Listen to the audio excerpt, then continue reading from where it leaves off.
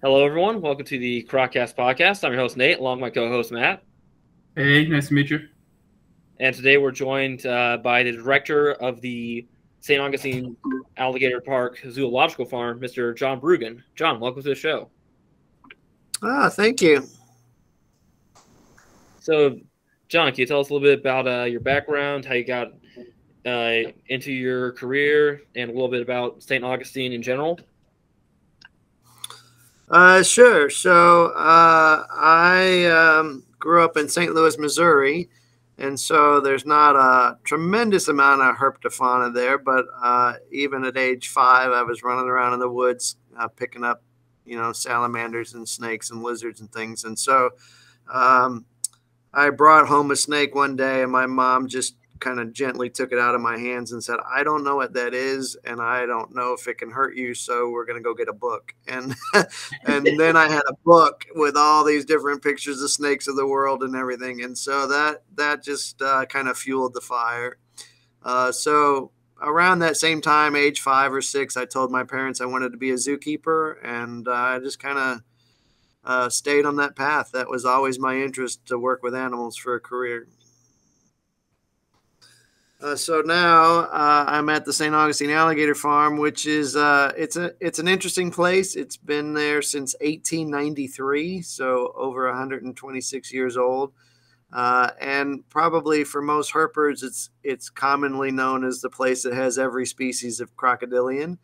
And so that's been true for many years, although in the last year or so, there's been 2 papers out that have split both New Guinea croc and the African slender-snouted croc, and we don't have one of each of those. So I would technically say there's 26 species that are currently recognized in science, and we have 24 on display. Oh, nice. So is your passion for reptiles from the beginning, is that what led you to go into zookeeping of like a reptile park, crocodilian park, or is it Yeah. Go ahead. No, I was just gonna say, or was there were you ever wanting to do like a zoo with more different variety of species or whatever? Well, so I worked, my first zoo job was at Busch Gardens in Tampa, Florida. And I actually worked out on the veldt with a whole bunch of hoof stock and so forth. And I got my elephant experience at Busch Gardens. And then I worked at Lowry Park Zoo in Tampa, Florida. And I worked starting there in the reptile department, but then moved over to their Florida mammal section. So I worked with bison and cougars and fox squirrels and all sorts of things. And then I actually worked for Walt Disney World for about 6 years while they were developing and building Animal Kingdom. And so during that time, I also started there in the reptile department. That's always been kind of my comfortable zone. But I did a lot of work. The place that I worked was before Animal Kingdom existed, was a place called Discovery Island. And so that was a 12-acre park in the middle of Bay Lake out there at Disney. And it was it had a nice reptile collection, but it was primarily a bird collection. So I learned a lot about hornbills and flamingos and ibis and things like that while I was there. So all of that kind of gave me a pretty well-rounded background that I was able to move to the Alligator Farm as their general curator at the time. And I've been at the Alligator Farm now for almost 23 years. So one thing I've noticed when listening to people like Ron Whitaker and some other people like that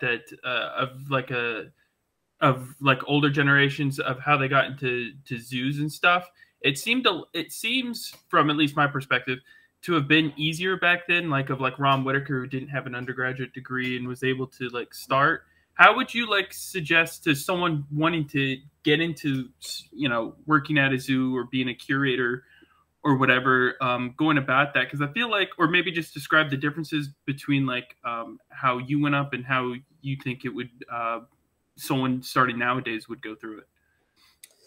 Yeah, I think it's an interesting issue. I think, many years ago, if you wanted to get in the zoo field, that that difficult. And now, my zoo, it's generally we're looking at people that have a 2 or 4 year degree in wildlife management, or a biology degree or zoology degree or something like that.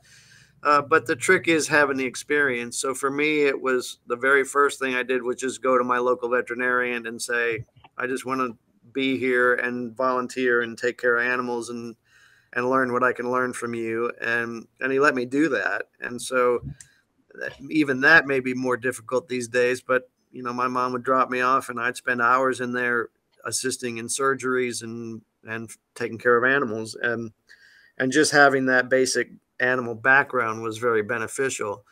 And so now it is a very competitive field. I really like the Santa Fe Community College has a zoo program there. And I really like that program. It's people coming out of there getting a 2 or 4 year degree, but there's a zoo on campus and they get graded on how well they take care of animals in the zoo while they're doing their other schoolwork. So that makes them a pretty rounded keeper by the time they graduate from that program. That's actually really cool. So, how would you say your past experience with all different zoos and worked at, and all the broad variety of species you worked with, help with your current work at St. Augustine? Yeah, it certainly made me qualified for a general keeper position because I had the bird and mammal background, in addition to what my passion has always been, which is the reptiles. And so, I enjoy the other animals. The alligator farm is known for having all these crocodilians, but it has this really impressive bird and mammal collection that's not huge, but it focuses on some important and rare and endangered animals. It's got the only breeding group of Cape Griffon vultures in the country, has the only breeding pair of red-knobbed hornbills in the country, has the only pair of white-crested hornbills in the country. It's things like that.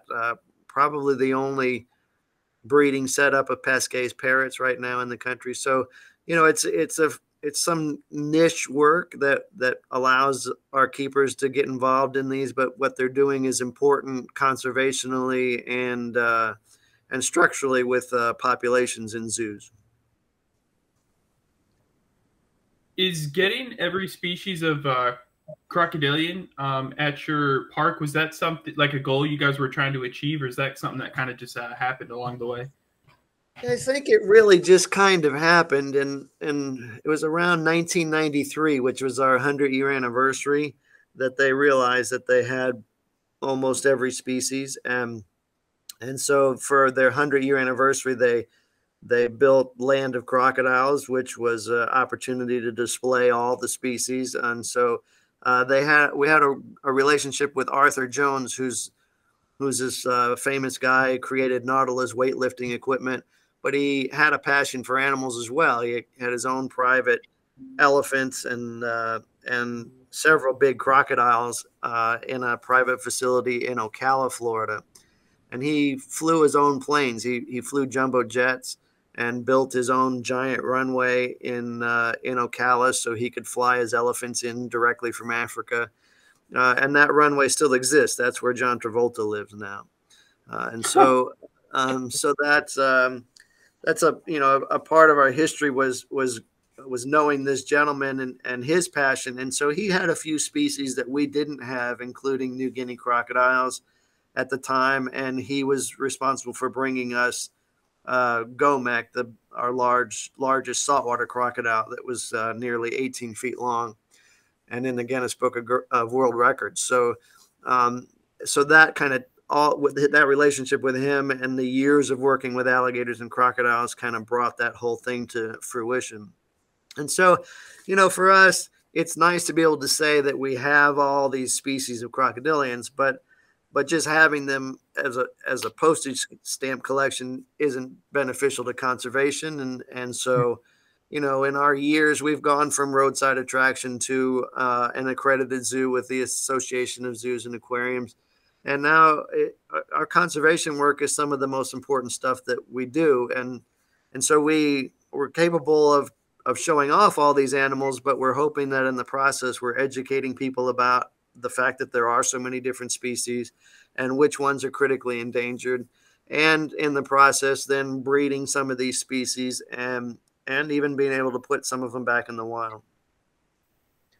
So out of the current crocodilian species you have, what do you say is the main target of your conservation efforts?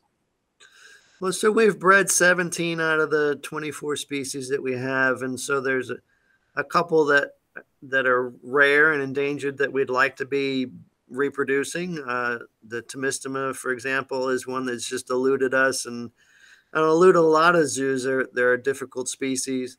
The Indian Gharial we've bred, and I think at the time we did it, probably the only zoo outside of India and Nepal. But we only produced one offspring and haven't repeated it. And so those are things that, we want to get better at that captive husbandry and figuring out what's so tricky about those animals when there are other species that just kind of breed like weeds. And so we're not in the business of producing too many alligators anymore. That's a success story for endangered species. And so there's no need for those in the wild. But we're focused more on, Chinese alligators have a need, Siamese crocodiles have a need. And so we're breeding these animals. And then at the same time, we have to work with the countries where we're going to put the animals back. They're endangered for a reason. So if you make hundreds of them and then stick them back into the same situation that made them endangered in the first place, you're not succeeding. So you have to have these very involved partnerships with first of all, other zoos and then other governments and people involved. And so, we like to say we've put Chinese alligators back in the wild, but we didn't do that by ourselves. All of these zoos, especially all the accredited zoos, work with these small populations in our own zoos that are all tied into a mega population, right? So a good example is Chinese alligators. We have a few pairs that we've reproduced over the years, and that's not going to solve the problem of endangered species for Chinese alligators. But when we put every zoo's Chinese alligators into a computerized stud book, and we're careful about not inbreeding, not accidentally crossing an offspring back to its parents or something silly like that, then we can have a really good population that has promising genetic diversity that would make sense to go back to the wild. And so we do that with these wonderful state-of-the-art stud book computers.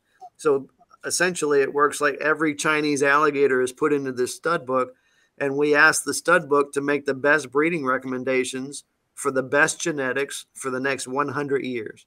And so it might tell me, oh, well, you know what? Your female Chinese alligator needs to go breed with a male in Toledo. And we switch animals around, make all the right pairings. As you know, they're temperature dependent for sex. So the stud book can even say, hey, we need 4 males and 3 females out of that pairing. And you can create that. And if everybody does it and everybody's successful, you'll have this really nice genetic population. That's incredible. So when you do these reintroductions, do you keep track of the alligators that you release in the wild and check up on them every so often, or how does that work? Yeah. So back to the idea of the Chinese alligator, we worked with the government in China, and they really stepped up. They created a protected. It was basically an island. It was Chongming Island. They protected the habitat. They introduced food species that weren't there. They introduced crayfish and some fish and other amphibians and things, and made the habitat right.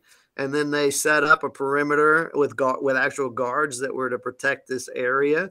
And our alligators from the U.S. Paired with some of the existing captive Chinese alligators were released into this site, but we put radio transmitters on them. We worked with the Bronx Zoo's vet, and they helped us put radio transmitters on them. And then there was a couple grad students in China who would follow them around and report back what they were doing and if they reproduced and all that kind of thing. So it was a very involved project, but it was a good partnership. Everybody was working together. So you mentioned that the African slender-snouted and the New Guinea crocs were recently split into two different species each. Can you elaborate further on that? Yeah, sure. So we kind of always knew that Crocodilus novaguineae was going to be split. It's an island, and there's a mountain range down the middle, and there's some of these freshwater crocs living in the north and some in the south. And so the whole population's been called Crocodilus novaguineae for as long as I've known about them.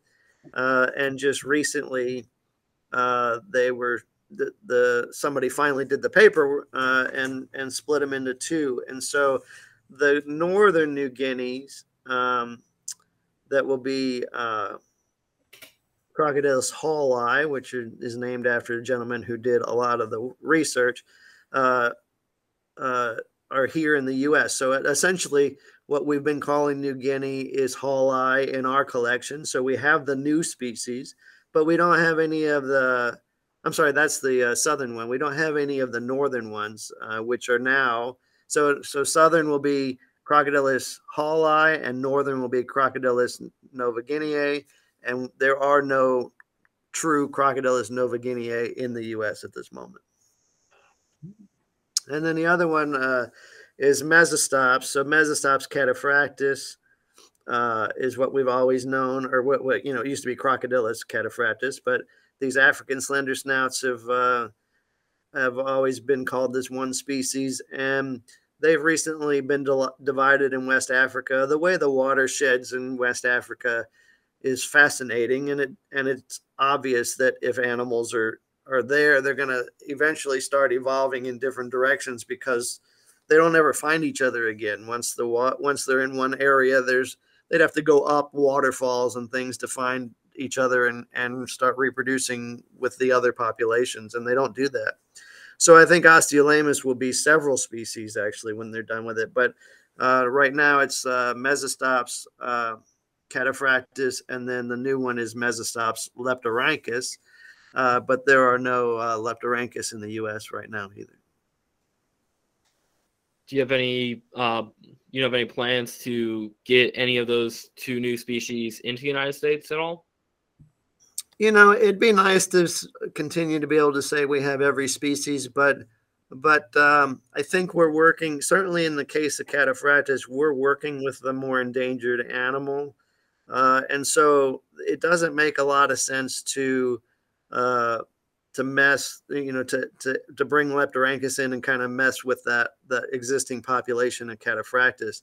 If we did that, zoos only have so much space, and if we did that, I think you'd be making space for leptorhynchus and probably eliminating space for some cataphractus.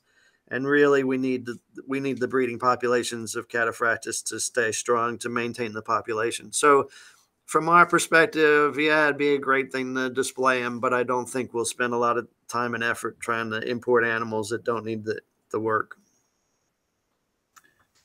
Going back into the conservation efforts, and maybe you guys don't deal as much in this side, but I'm actually curious. So what all goes into or is involved with when you deal with like the government's trying to make sure that when you reintroduce these animals, that the areas that you're not reintroducing them to an area where they won't thrive, like what all go like specific kind of the specifics and stuff that gets involved with making sure that you're also putting them in a good area and that the original reason why they were,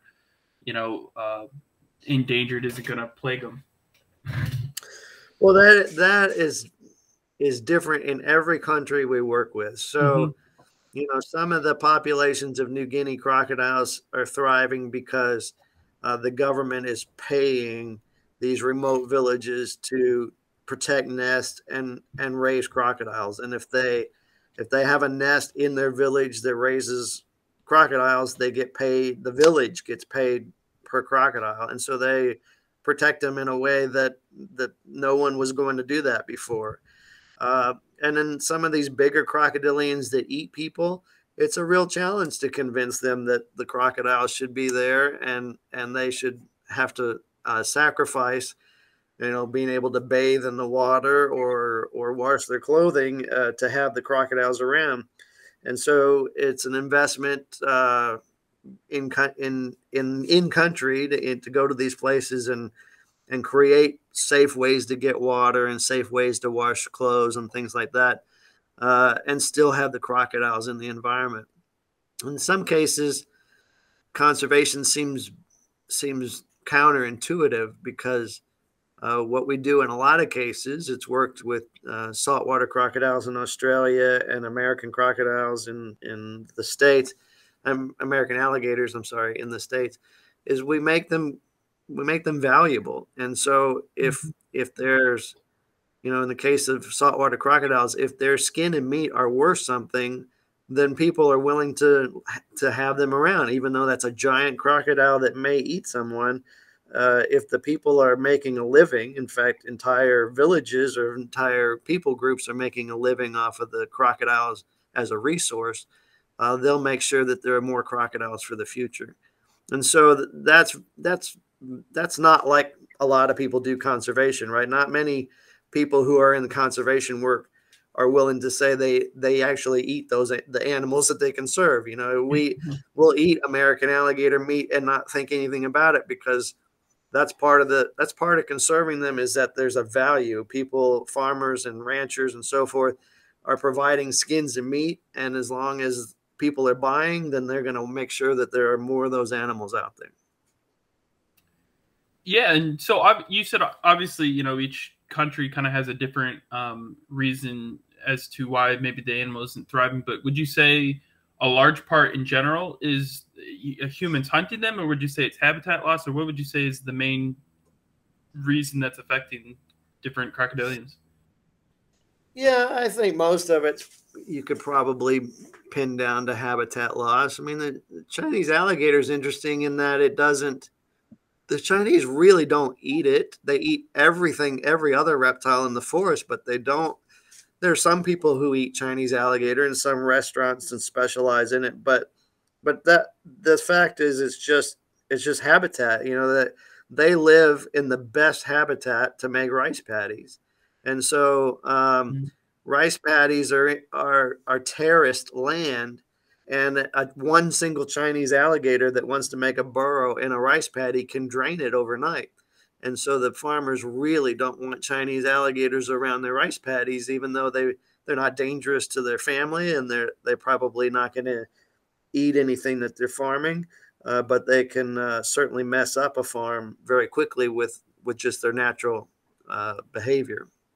So there are many factors at play for all of these things, and some cases it's easier to save a cute looking crocodile, a small thing that is kind of it's not bothering anybody, it's just out there. And then you have these things like saltwater crocodiles or Nile crocodiles that eat people, and that's a tough sell. It's a little bit like lions in Africa, that if your family's at risk, then they just assume those animals aren't there. How do you with the Chinese alligators, how you're saying they can drain a rice paddy, how do you incentivize people to not kill them, essentially, or get rid of them? Yeah, well, so in the cases that I know of where they were bothering rice paddies, is the government actually came and collected them from those places and established what they felt like was better habitat, and moved them to a place where somebody wasn't going to be farming. But there's other side effects of just being human, that for a number of years, the number one killer of Chinese alligators was rat poison, and it was because the Chinese had started using a new rat poison, and it made the rats in their homes thirsty, and they would go down to the water and die, and the alligators would eat the rat. And so it was kind of this secondary poisoning, and until they realized it, they used a lot of this poison. So they've now, in many cases, changed what poison they're using on rats, and getting back to that being safe around these Chinese alligators. But those are surprises that sometimes you have no idea. The consequences you didn't really think through when you're thinking about not wanting a rat to eat your food in your house. In your personal opinion, do you think that's a good like long-term solution to just to like relocate the Chinese alligators out of the rice paddies into like a new area, or do you think there's a better way, or what do you think on that? Well, you know, it almost doesn't matter what I think, because there's a different, the Chinese are a different group of people. And in fact, it was really difficult to work with them in the beginning, because the last thing they wanted was Westerners coming over and wagging their finger at them and saying, "Hey, you're doing this wrong. These are an endangered species, and you have to follow the way we've set it up."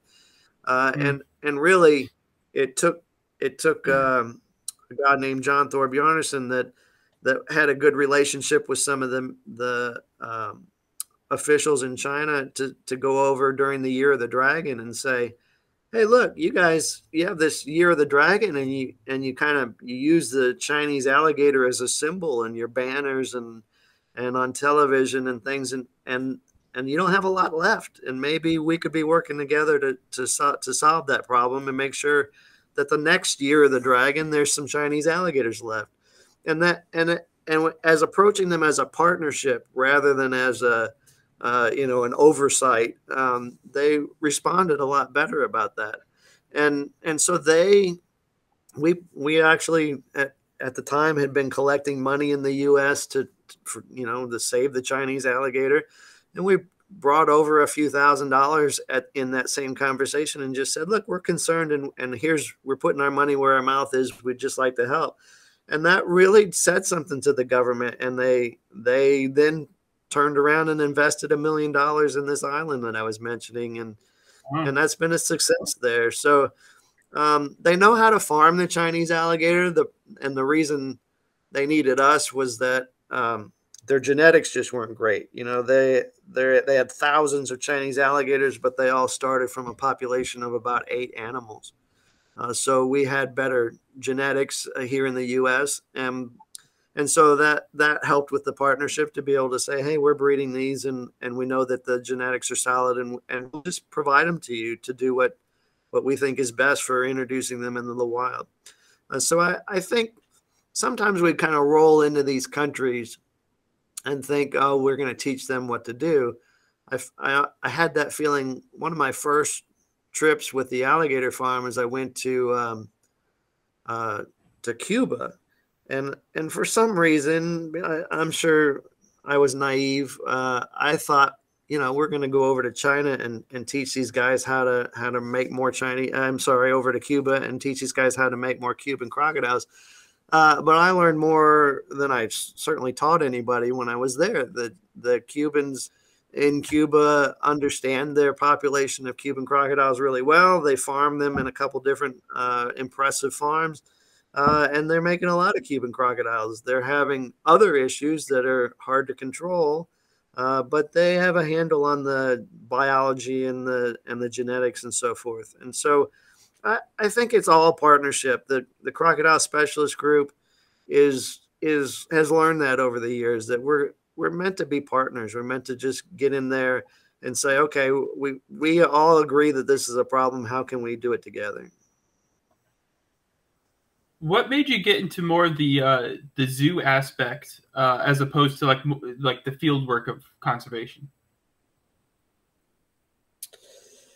I think it was what was available to me at the time. I mean, I don't think when I first was nagging Busch Gardens for a job, I didn't know anything.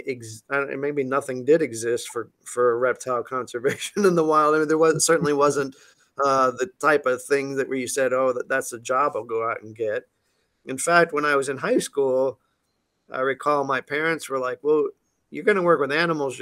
You're going to be a veterinarian." That was kind of the path that they set for me.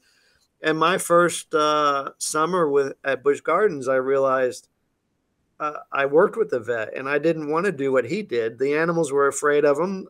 They didn't particularly like him, and I saw these people who worked with animals bring them to him, and they seemed happy, and the animals seemed happy with those people that were taking care of them. But I wasn't thinking I wanted to go through 8 more years of school.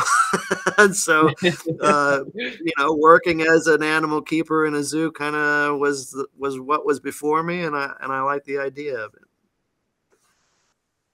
So, you mentioned that you had a Guinness World Record crocodile in Gomek at St. Augustine.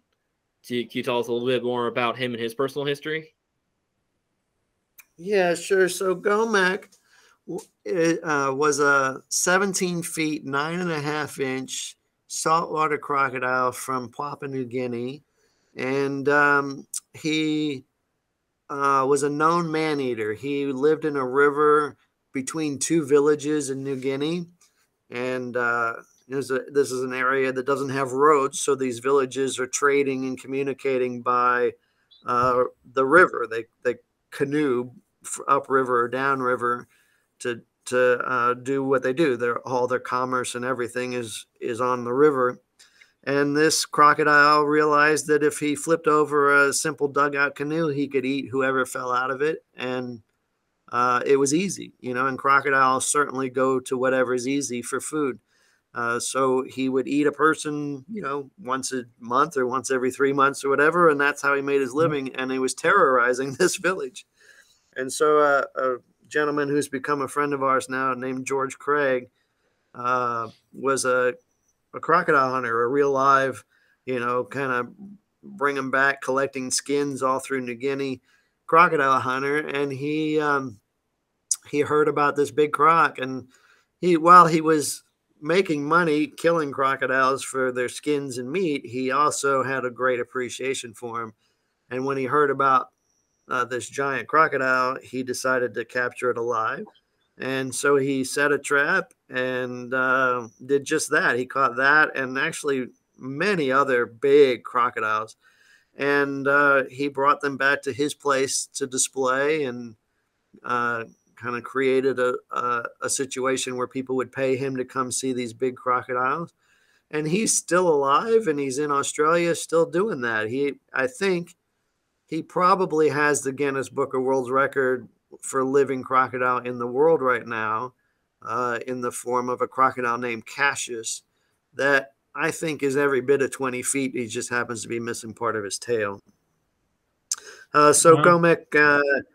Gomek was there being displayed. And then that gentleman I talked about earlier, Arthur Jones, got interested in him. And so he bought Gomek from George and brought him into Ocala, into his personal collection, where he displayed elephants and had his own gorilla and several other big, cool animals there. And it was just around that time in 1993 that we were setting up for displaying all the animals that Arthur decided that he was going to start slimming down his collection. So he traded or sold us a whole group of crocodiles, including Gomek. So I'm curious, something that we've talked about a lot on this podcast is just how intelligent crocodilians are. And like you mentioned, Gomek he found it easy to flip over these canoes and these people. That was the main reason why he was doing that. So when he was brought into these zoos and stuff, are you aware of there was a problem with him wanting to eat humans, or did that completely go away once there was a new way of providing the food source? Or it completely went away? And so to hear George, we have some video of George on display where Gomek is mounted. Gomek died in March of '97, so he's mounted in our park, and we have some video of George there talking about him. And as George describes it, that crocodile would eat out of his hands and never tried to attack him in captivity. And George says, it just kind of worked out in his mind that he was going to get fed, and that was fine with him. And even when he was in our park, I've seen photos of people sitting on his tail for the photograph, and he was just a very laid back crocodile. And that's partly because he worked out, he was getting his food, but it's also partly personality. You know, we have a 15.5 foot saltwater crocodile now in that same pool. And he was born in captivity in Australia in a farm. His name's Maximo. But he looks past the food when we're trying to feed him and would absolutely eat one of us. I don't have any doubt about it. So he makes extra effort to make sure that we're on our toes. It's really cool to just hear how, well, you know, people tend to think, especially with like reptiles, that they just, you know, it's bloodthirsty and it's, you know, it just wants to eat humans because it sees us as food, but it's really like I guess you could think of it as like a business choice for them, you know, like before it was, you know, it was something easy and convenient, but they actually think through that kind of stuff. They're not just like crazy maniacs or anything, you know, they're intelligent creatures. Sure. I've listened to some of your other people that you've had as guests on your podcast, and I agree. They're very intelligent creatures. They learn well. I tell people who move to Florida, if you're gonna walk your dog, don't walk it down by the body of water every day at the same time, because the alligators learn behavior and they know what time of day it is. And if you walk the poodle by the edge of the pond every morning at 7 a.m., that alligator that noticed you from 150 yards out in the lake will next week be 50 yards away, and the next week be 25 yards away, and the next week be jumping out of the water at 7 a.m. when your poodle goes by. And they learn the motion of prey. We have some great evidence in our park that they know what day of the week it is. You know, we used to feed in our lagoon. We have 40 big alligators in this lagoon. Most of them know their names and react to training when we're calling them specifically. But we used to feed every day of the week on one side of the enclosure, but on Sundays we'd feed on the other side. And before anybody got a bucket of food out or before anybody set anything up, on Sunday mornings, the alligators would be lined up on the other side of the enclosure, and they just knew it was Sunday. It was going to be a feeding day over there. That's crazy. Now, that being said, you having, you know, the opportunity of working with so many different types of crocodilians, which one is your favorite? Well, that certainly changes as we're doing the work. The day that baby gharial hatched at our park, it was my favorite animal on the planet at the time. It was very impressive. You know, we've hatched out African slender-snouted crocs, and surprisingly, they look like any other crocodile coming out of the egg. They don't get a long snout until they get older, but the gharial is like a little pencil sticking out of the egg. You know, it's very skinny snout, and it was just amazing. And everything we did with it was amazing. You know, it was the only one we had, and we thought we got to do everything right with it. And we started, you know, a few days after it hatched, started wondering, okay, well, you know, does it know how to eat? I mean, what do we do? Do we put it in a tank with just an inch of water and then put some fish in there, and maybe it'll figure out how to catch these fish? And we had it in a tank that was full of water, is swimming around. And I said, well, we'll pour the fish in there and then we'll drain it down. And as the fish get nervous, they'll be wiggling around in front of them. And I started to pour this cup of fish in there, and he ate 3 of them before I was done pouring. You know, he knew exactly what to do. Of course, you know, it's just innate that that's what crocodiles do. But, you know, that was my favorite animal on the planet at the time, because it was just so amazing, so rare for us. But I really, obviously, I've talked a lot about Chinese alligators. I think they're fascinating. I really am impressed with Cuban crocodiles. I think they're gorgeous, and they are probably the easiest animal to train because they're so food motivated. And I heard one of your guests say it's a shame we don't have any crocodiles that kind of survive on land. But Cuban crocodiles are a land crocodile that spends a little bit of time in the water. I mean, they jump and run, and they just are these impressively strong and curious and brilliant animals. And so they're one of my favorites for sure. So I don't think any of me or Matt have ever even seen a gharial before. So can you describe a little bit about what makes them such a unique species to work with? Yeah, so gharial are bizarre. When you see one, you'll never forget it. They have eyes on their head that almost make them look like an amphibian. They kind of bulging weird eyes like a frog. They have this extremely long snout with hundreds of teeth that interdigitate. So when their mouth is shut, you see all these teeth sticking out. Extremely thin, sharp teeth that are meant for catching fish, and they only eat fish. It's one of the few crocodilians you can like. I've kept waterfowl in with them. I've kept some small deer in with them, and they want fish, and that's it. And sometimes they're even finicky about what species of fish, and so they can be a challenge sometimes. But they're long, torpedo-like crocodilians. The males get a large bump on their nose, kind of like about the size of a softball on a really big adult male in the wild. The Indian word for pot is gara, and that's how they get their name. They feel like it looks like a big ceramic pot on the end of their nose.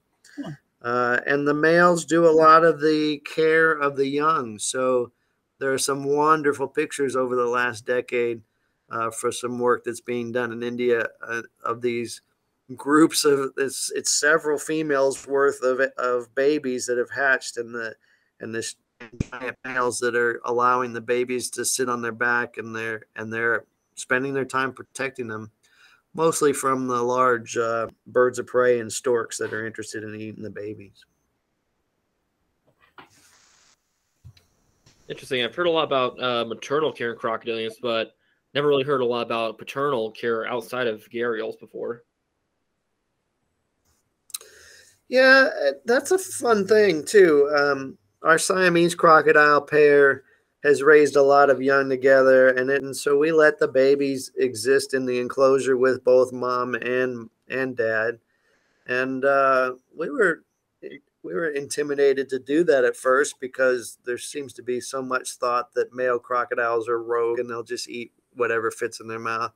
And especially in the case of the Siamese, the male is a fantastic father. He probably made it more difficult for us to work around him because he wanted to be more protective and aggressive towards us. But he would forego eating food if babies were on it, and he'd even forego. He has a very specific display, which is 3 jaw claps and then a bellow. And I watched him one time get through one of the jaw claps, but right as he was about ready to do the second one, a baby swam where his mouth would have landed, and he choked up. He did a kind of a half a clap, and he went into the bellow right away, which was a full head slap short and very abnormal. And then as he was bellowing, that little baby went and laid its jaw on his throat and listened, just felt the vibration of the bellowing. And so it was a very impressive a relationship that they were having. It was obviously this baby was learning from dad how to do these displays, and it was a neat experience. That's crazy. Do you see a lot of that in crocodiles? Like the babies learning from the adults, like with displays or really anything? That's really interesting. Yes, I think we don't see it much because frequently in zoos we don't want to, we don't want to risk babies in with adults, or we don't have space to display babies and adults.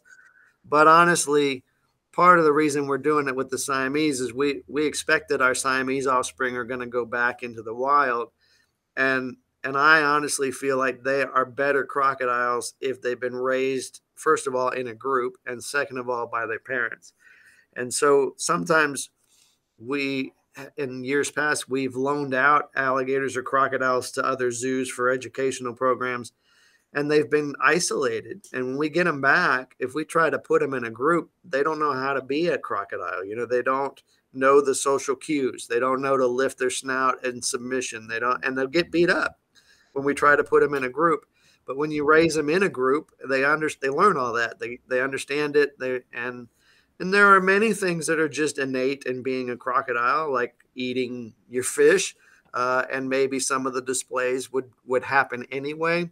But I think that there is a huge benefit to them experiencing life with their parents. So there's a difference between public school crocodiles and homeschool crocodiles then. Yeah, for sure, and so much so that we've done some tests with it. So the Siamese crocs, uh, and even the slender snouted crocs, we've split some groups up. So we've raised some as hatchling groups in a tub, like zoos do, and we've left some with their parents. And the ones with the parents grew faster and seemed healthier than the ones that were away from their parents. And part of that is the environment. There's small fish in the water, and there's dragonfly larvae and things that they can supplement in addition to the pelleted food or the fish food we were going to feed them. And so they just thrive in that environment, and they're protected.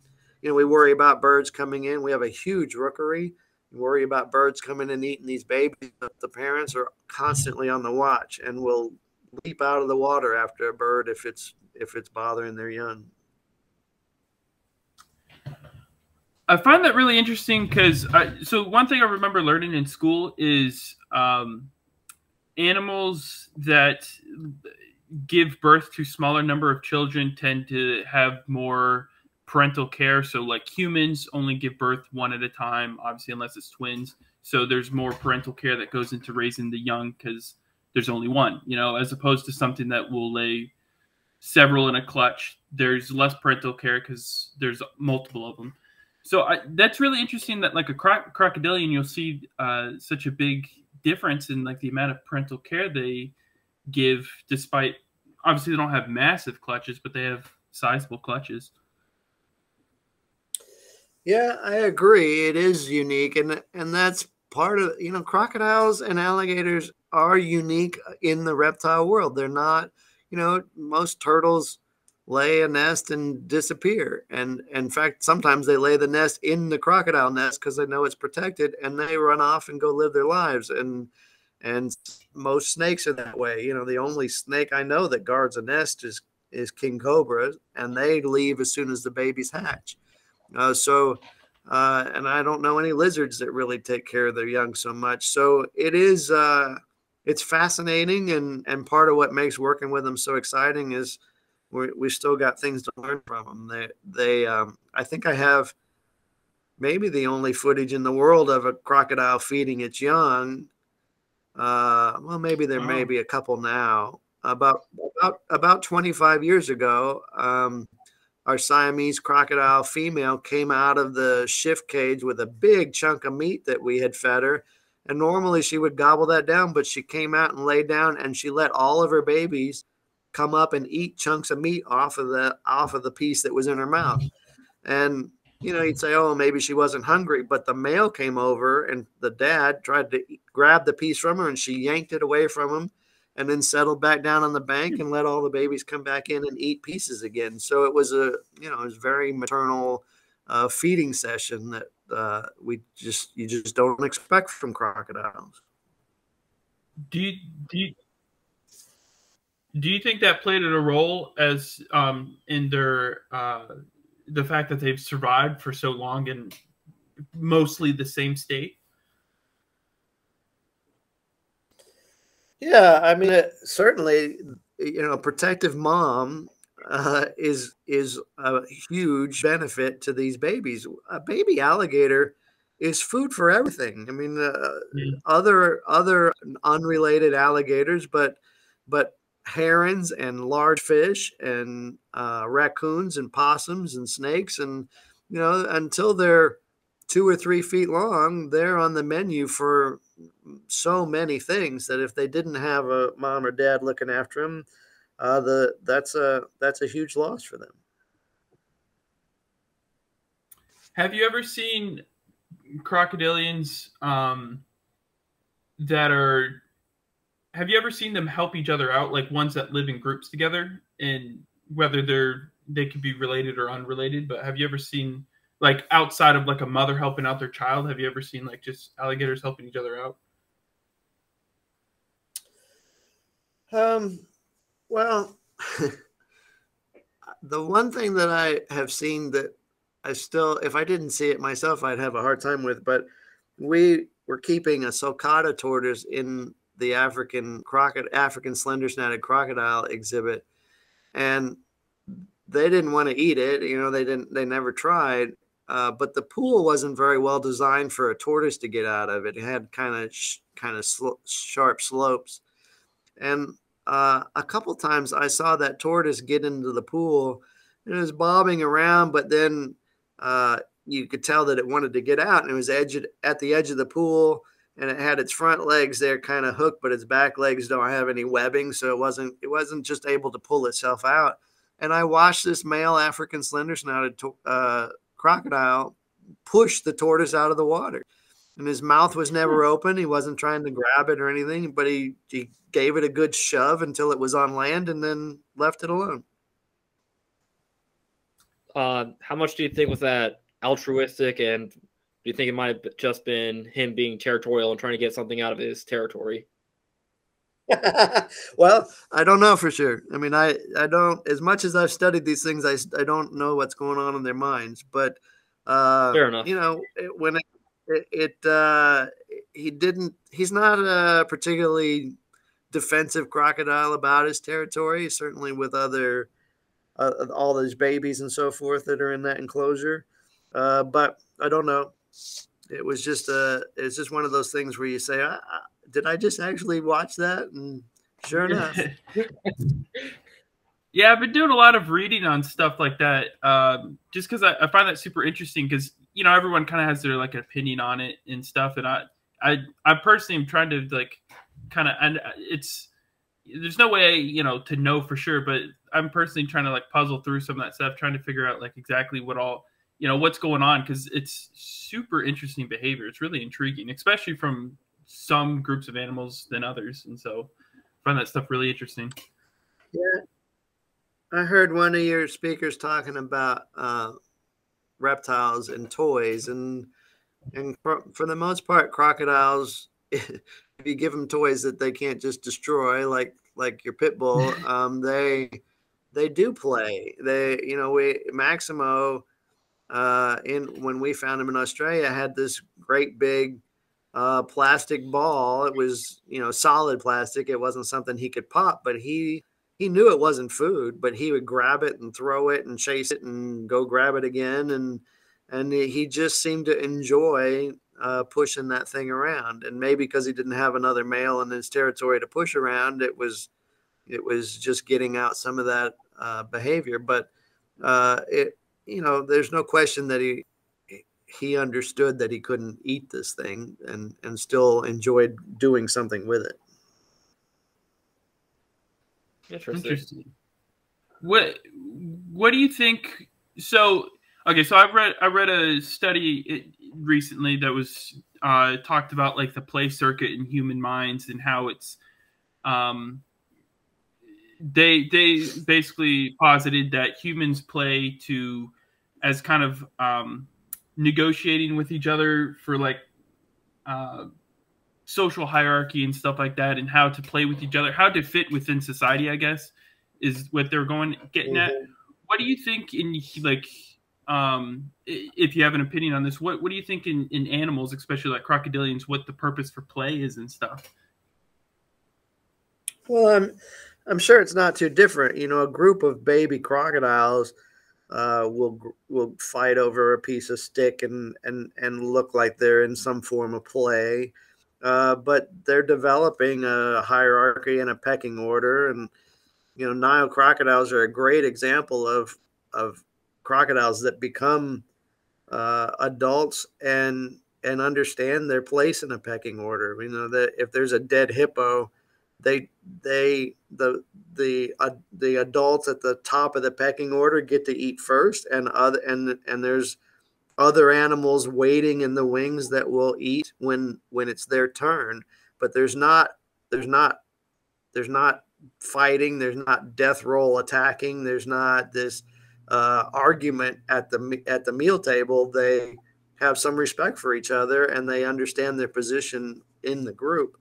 And so I think all the way back to hatchling, that play does kind of bring you into understanding those things. You understand how much strength it takes to do something, and whether that affects the babies or the siblings that you're living with.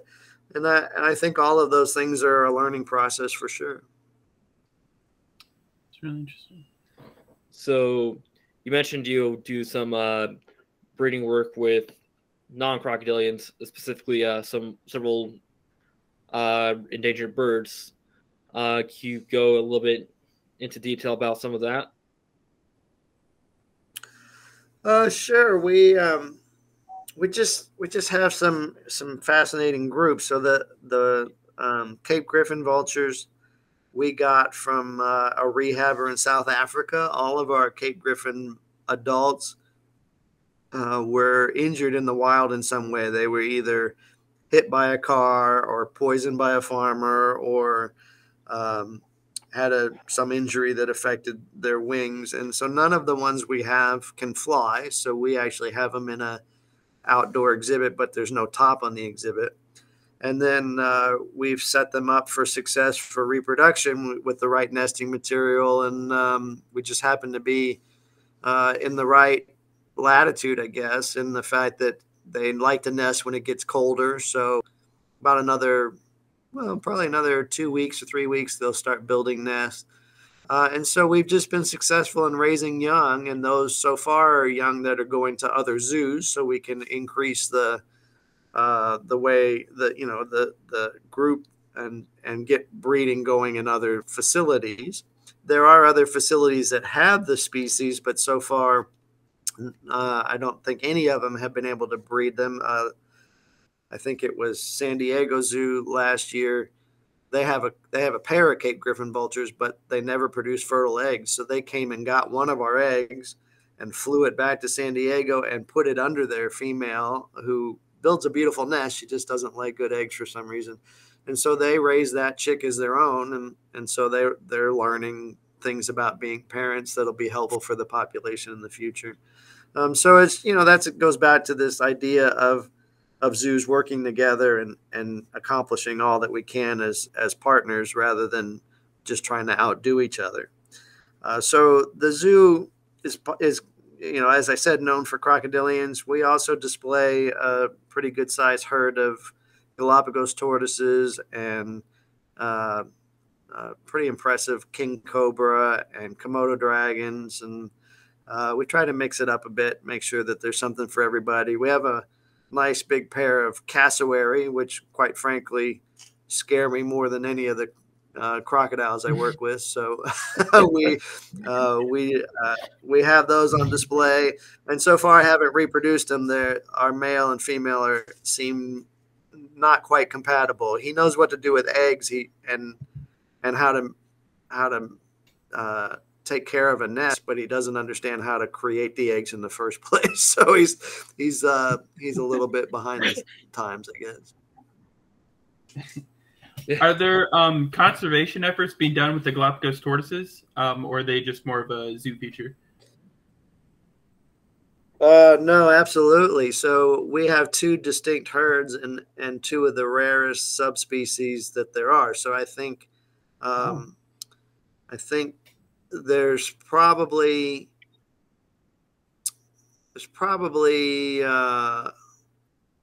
maybe one of our herds, maybe every one of that subspecies that we know of in the United States, and the other one is not quite that rare. But we've been kind of hit or miss. Sometimes we get good years and we've got some nice fertile eggs, and we've raised up. We have galops in all different sizes, from softball size to almost suitcase size to bigger. But they're not every year successful for us, and we're still learning a lot with those guys. But yeah, we're doing our best to do the right thing by them conservationally.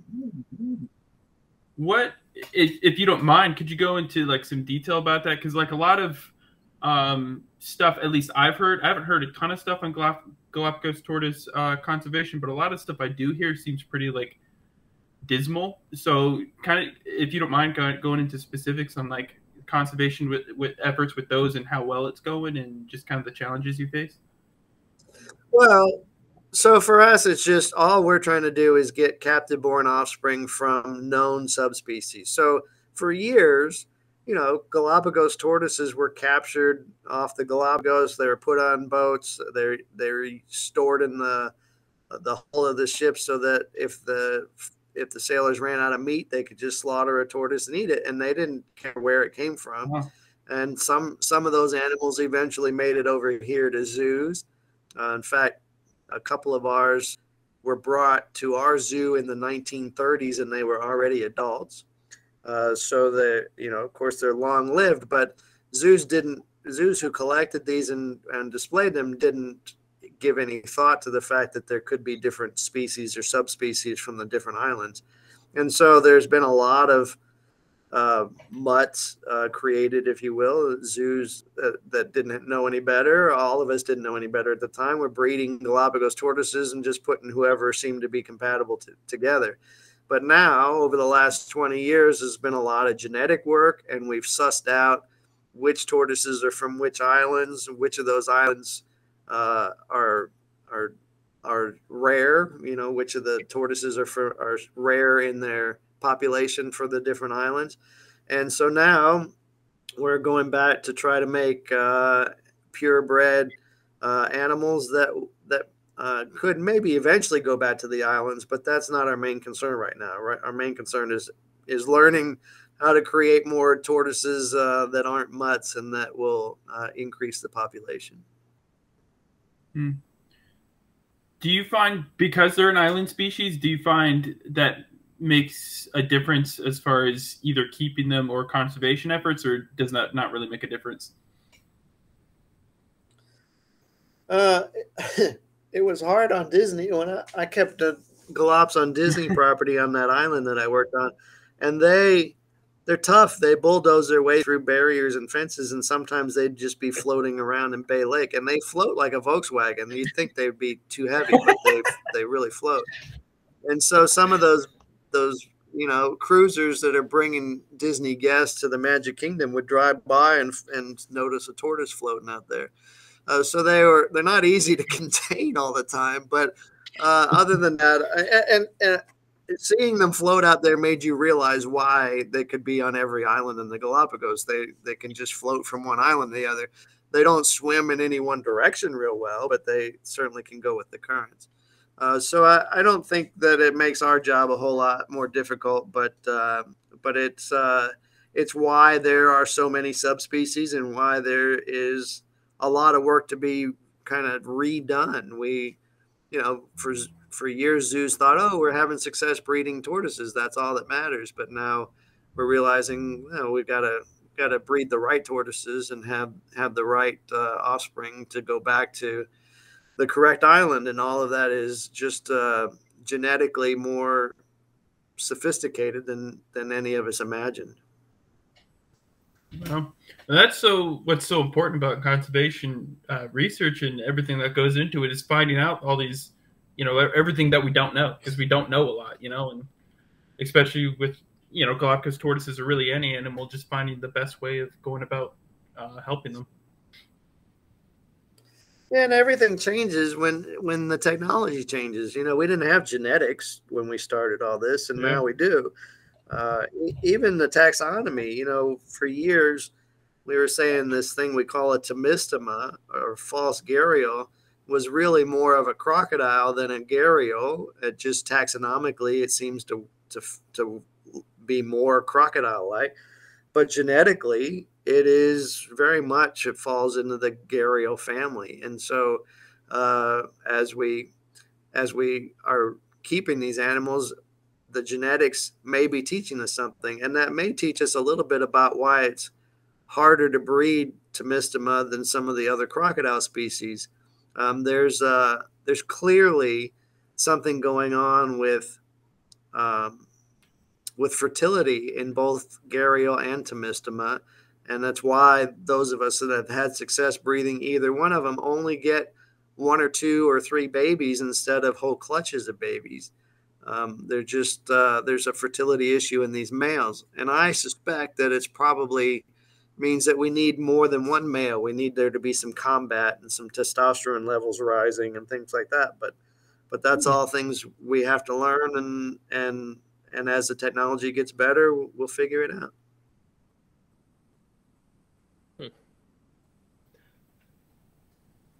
Well, I think unless you have another question, Nate, that's a pretty good place to stop there. I don't have any other questions. Cool. Well, I appreciate you coming on. Yeah, thanks for the time, guys. I appreciate the offer. Yeah, it was really good. Yeah, thanks really good talk. Yeah, thanks for coming on. All right. Talk to you guys later.